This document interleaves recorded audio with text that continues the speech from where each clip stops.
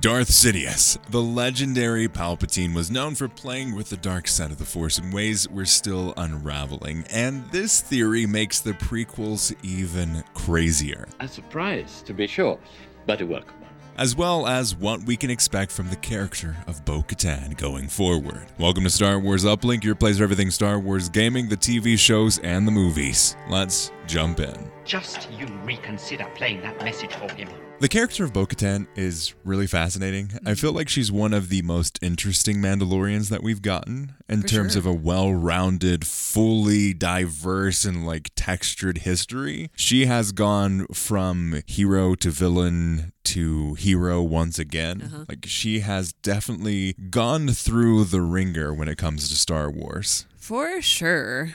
Yeah, she's had a long run with us for a while. All the way back to the Clone Wars. Yeah, starting with the animated series of the Clone Wars.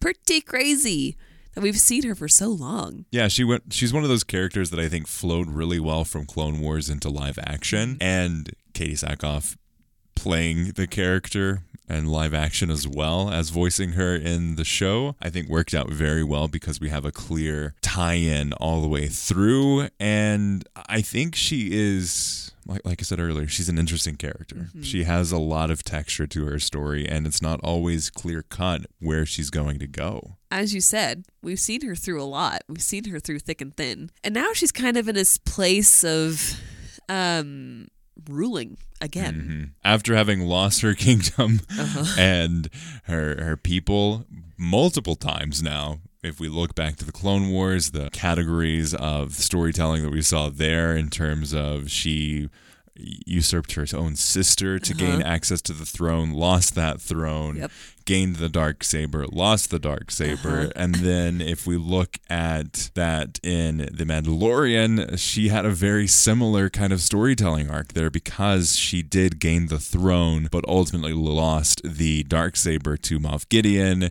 who lost it to The Mandalorian until she regained it from The Mandalorian once again, which seemed kind of dumb considering how they set it up in season 2 of no, I can't just accept it. But technically, if I almost kind of got defeated by this other monster and then you defeated that monster, technically, if we look back at it, really fine-tuned, we could possibly say that you actually defeated me and then now you can take it. Technicalities.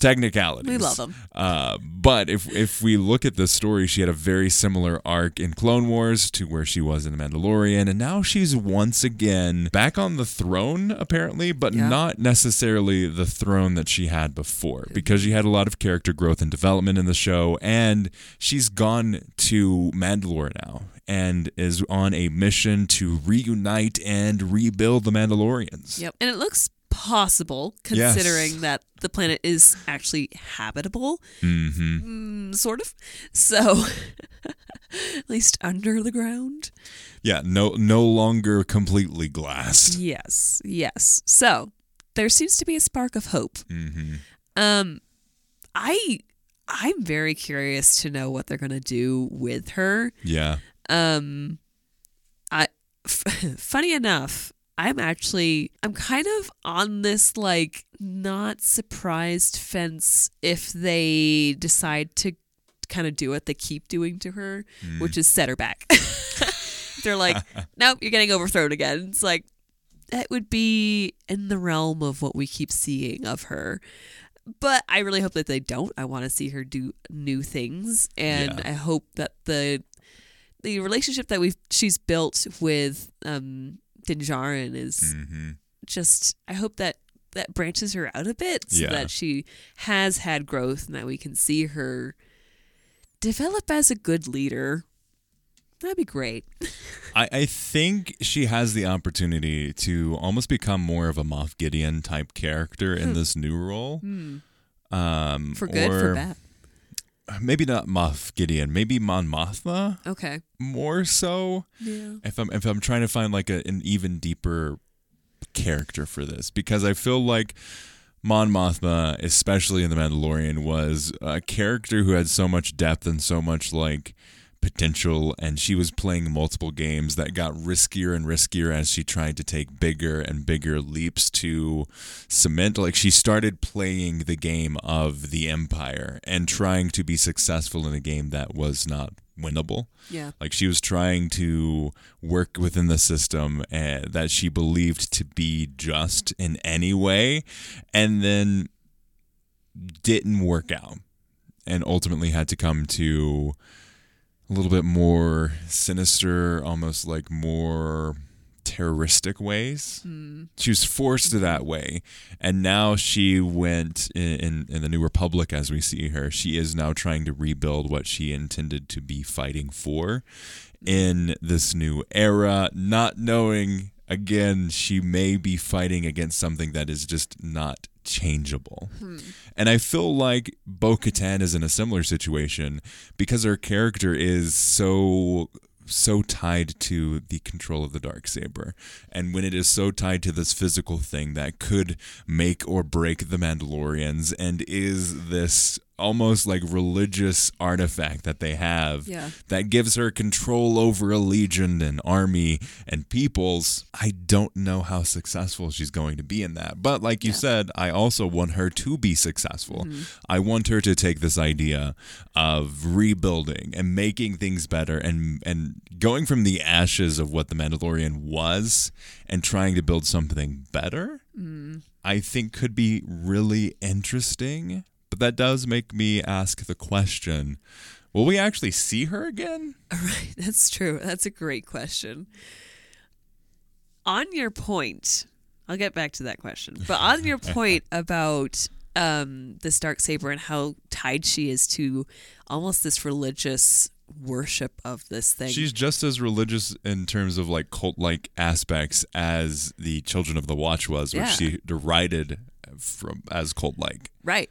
And now with this alliance with the Armorer, who we all were like, wait, is she going to betray everyone? We still don't know. But it's still possible. But now there's an alliance to a cult which is just as problematic and as it was before. Yeah, and has their own ideas of what Mandalorians are.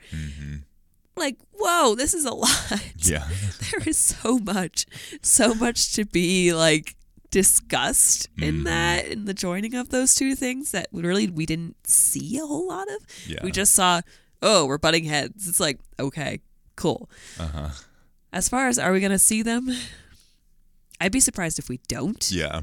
But I could see them just kind of still just skimming things. Maybe she's pulled away for a mission or something. Yeah. Like, I think it all depends so heavily on if Mandalorian Season 4 ends up being a TV season like it was originally supposed to be, or if it turns into a movie. Yeah. Because there was a report done in June or July of this year that said, hey, Mandalorian Season 4 is being considered as a movie instead of a season. And we had another person within the industry that said that, yes, I'm also hearing this. And that was this month that they're saying, hey, it might actually be a movie. So I feel like if we do get it in a movie sense, we're not going to see the full fruition of what Bo-Katan could be. for sure. Maybe they kind of rebuild, because the struggle with having a movie after a TV is, historically in Star Wars, you had like the Clone Wars animated movie and that kicked off the show. Yeah. And now we almost have a reverse. And I feel like more people will watch the movie than have watched the television show. Yeah. So you have to rebuild these ideas and these characters. People know Din Djarin, people know Grogu. People don't know Bo-Katan. No. So I don't know if she's going to be as big of a role if it ends up being a movie as she would be if it's a television show. Yeah, it is going to all depend on the way that we get this visually. Yes. Because the medium does have a big impact on the story and how deep they can go in these ideas. Because if you look at it, the movies will have less time to get into every single character that the TV show could do, but it has more opportunity to be successful in its condensation of the idea. Yeah. It's harder to get something great when you stretch an idea out too long. than it would be to condense a good idea and tell it shortly. If it's done well, you can have something much more refined in a movie sense than you can in a television show, where you have the opportunity and the ability and almost like the motivation to do more. And to that point, depending on what medium they're using, it's a different crowd. I mean, I think we're all here for Mandalorian, regardless. Yeah, we're here for Din Djarin. We're here for Din Djarin regardless. But if it's a movie, again, with the funnel, so many more people are going to go and watch that because it's easier to consume. Yes. So exactly. You don't have to spend 6-7 hours watching something that only comes out in 45-minute segments once a week. Yeah. You don't have to commit to this long history and backstory of Bo-Katan. Yeah. But that does make me think, like, I would totally watch a Bo-Katan TV series. Oh, yeah. Something along that. Just call it The Watch. Ooh. And it's talking about like Bo-Katan and the Armorer and them trying to make an alliance that's successful as they rebuild that particular aspect of the Mandalorians. Then you don't have to have it be in the Mandalorian. You can do something different. It doesn't have to sidetrack the Mandalorian to stretch the idea. So I think that was the struggle with season 3 is they had the idea of the Mandalorian being this moniker that represents, yes, Din Djarin, but also Bo-Katan, but also the Armorer, but also like... It represented more than just Din Djarin, while most people are there for Din Djarin. Because let's be honest, the Mandalorian history isn't too interesting. Yeah. They're armor people. They like to fight. Weapons are a part of their religion. Yep. That's all you need to know. That's a lot of what you need to know about the Mandalorians. Yeah. So I think it could be an interesting opportunity for them to really get into the weeds of what the Mandalorians are now versus what they were, and also give Din Djarin the spotlight for his own show. Yeah, I could see that. Movie. And I think that'd be a little bit more successful than Boba Fett. Because they really tried to say a lot of what Boba Fett... where he was, how did he get here, and like they try to condense a lot into one package. And also have it be an extension of the Mandalorian, which just did not work. No. Let it be its own story. Yeah. But in terms of going back and telling these different pieces, I did run across a theory that I thought would be really fun to talk about on the podcast. And this theory is around Padme's death. So we always hear, oh, she died from sadness. What the heck's going on here? What a weak story beat, all of that fun stuff. But what if this theory poses an interesting what if situation? So we have Padme giving birth to Luke and Leia, the twins. And also around the same time, we have Anakin close to death. And Palpatine knows that he needs Darth Vader. He needs this piece of the puzzle to ultimately fulfill the plans of the Force as well as himself.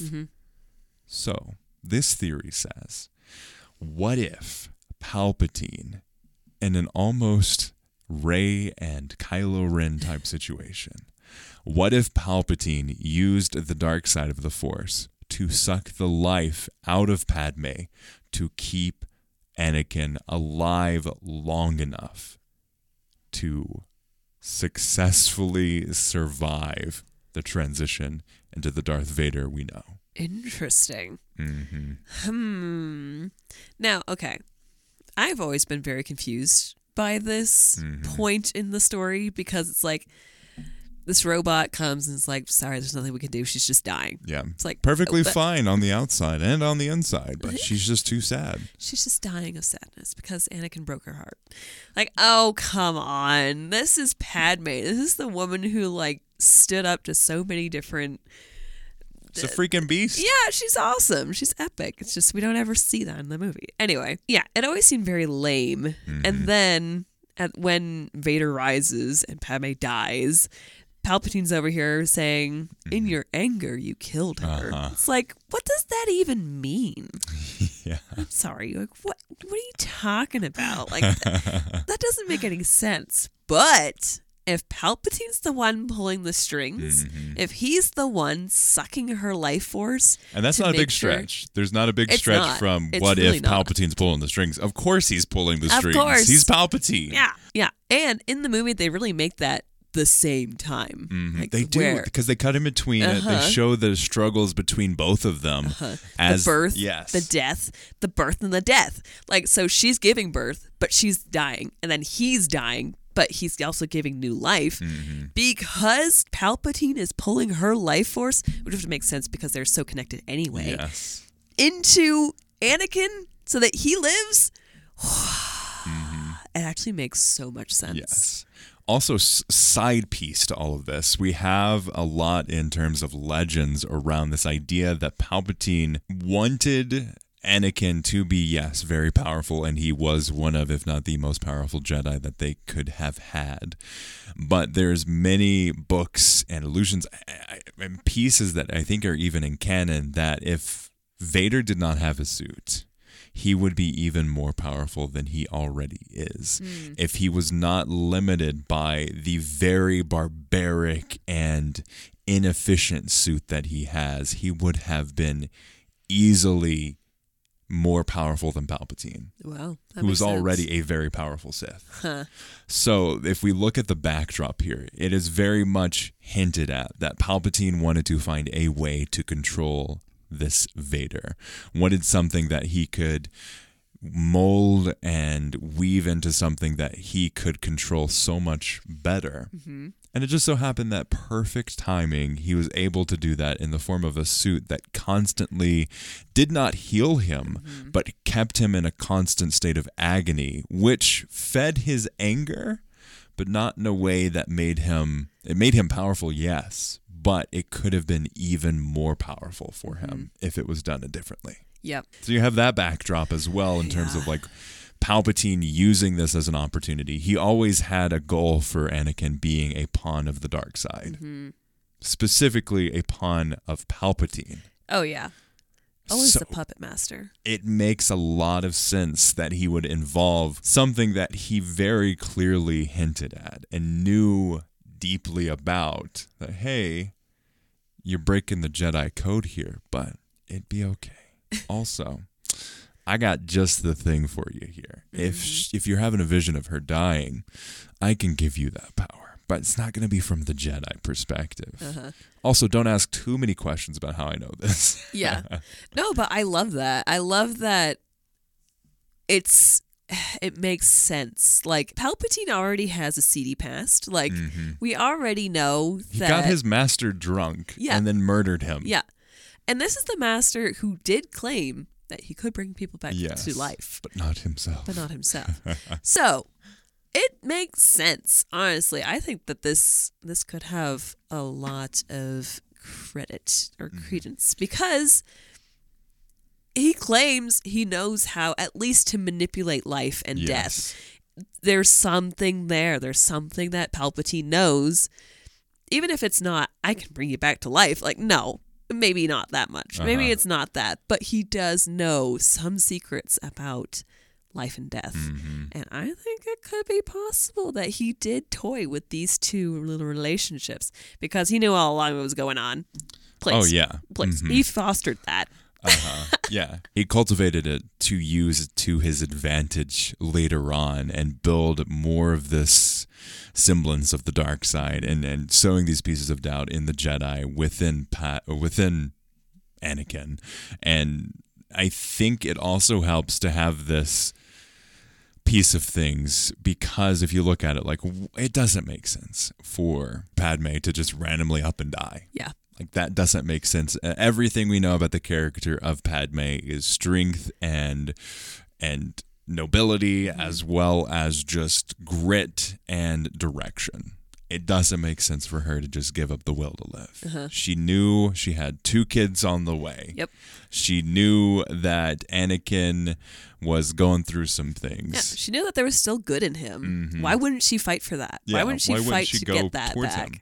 Yeah. Yeah. So it makes a lot of sense if we look at it that this would be the best explanation for one of the worst parts of Padme's story arc. Because if you look at the books that they've come out with, legends, canon, no matter what it is, Padme is definitely a very strong character. If you look at what's on screen, she's a very strong character. And to have her ultimately have this really depressing arc at the end of it makes a lot more sense if it's part of Palpatine's plan to further his control on Anakin. Yeah. I appreciate it. I love this theory. I think this needs to be more common knowledge. I think it would be interesting. I'm subscribing to it fully as headcanon, and it is locked in terms of my belief of what Star Wars is now. Oh yeah, absolutely. Padme can't go out like that. That's just dirty if they let her die of sadness. And it also adds a deeper layer to Palpatine's character, because Palpatine always weaving the different storylines and story arcs into things and making it work in his favor is so great. And he is a man of backups upon backups. If one thing fails, he has something that's going to work later on. He's got plans A through Z that he has in the field ready to go. Yep. And it gives credit to his past training. Yep. At least, like it just all comes together, guys. It's a great theory that I'm considering truth. I'm subscribed. Yeah, but let us know your thoughts on this theory, as well as how we could possibly see Bo-Katan going forward. Let us know in the comments below, or contact uplink.podcast.com. You can listen to podcasts wherever you find podcasts. And as always, may the Force be with you.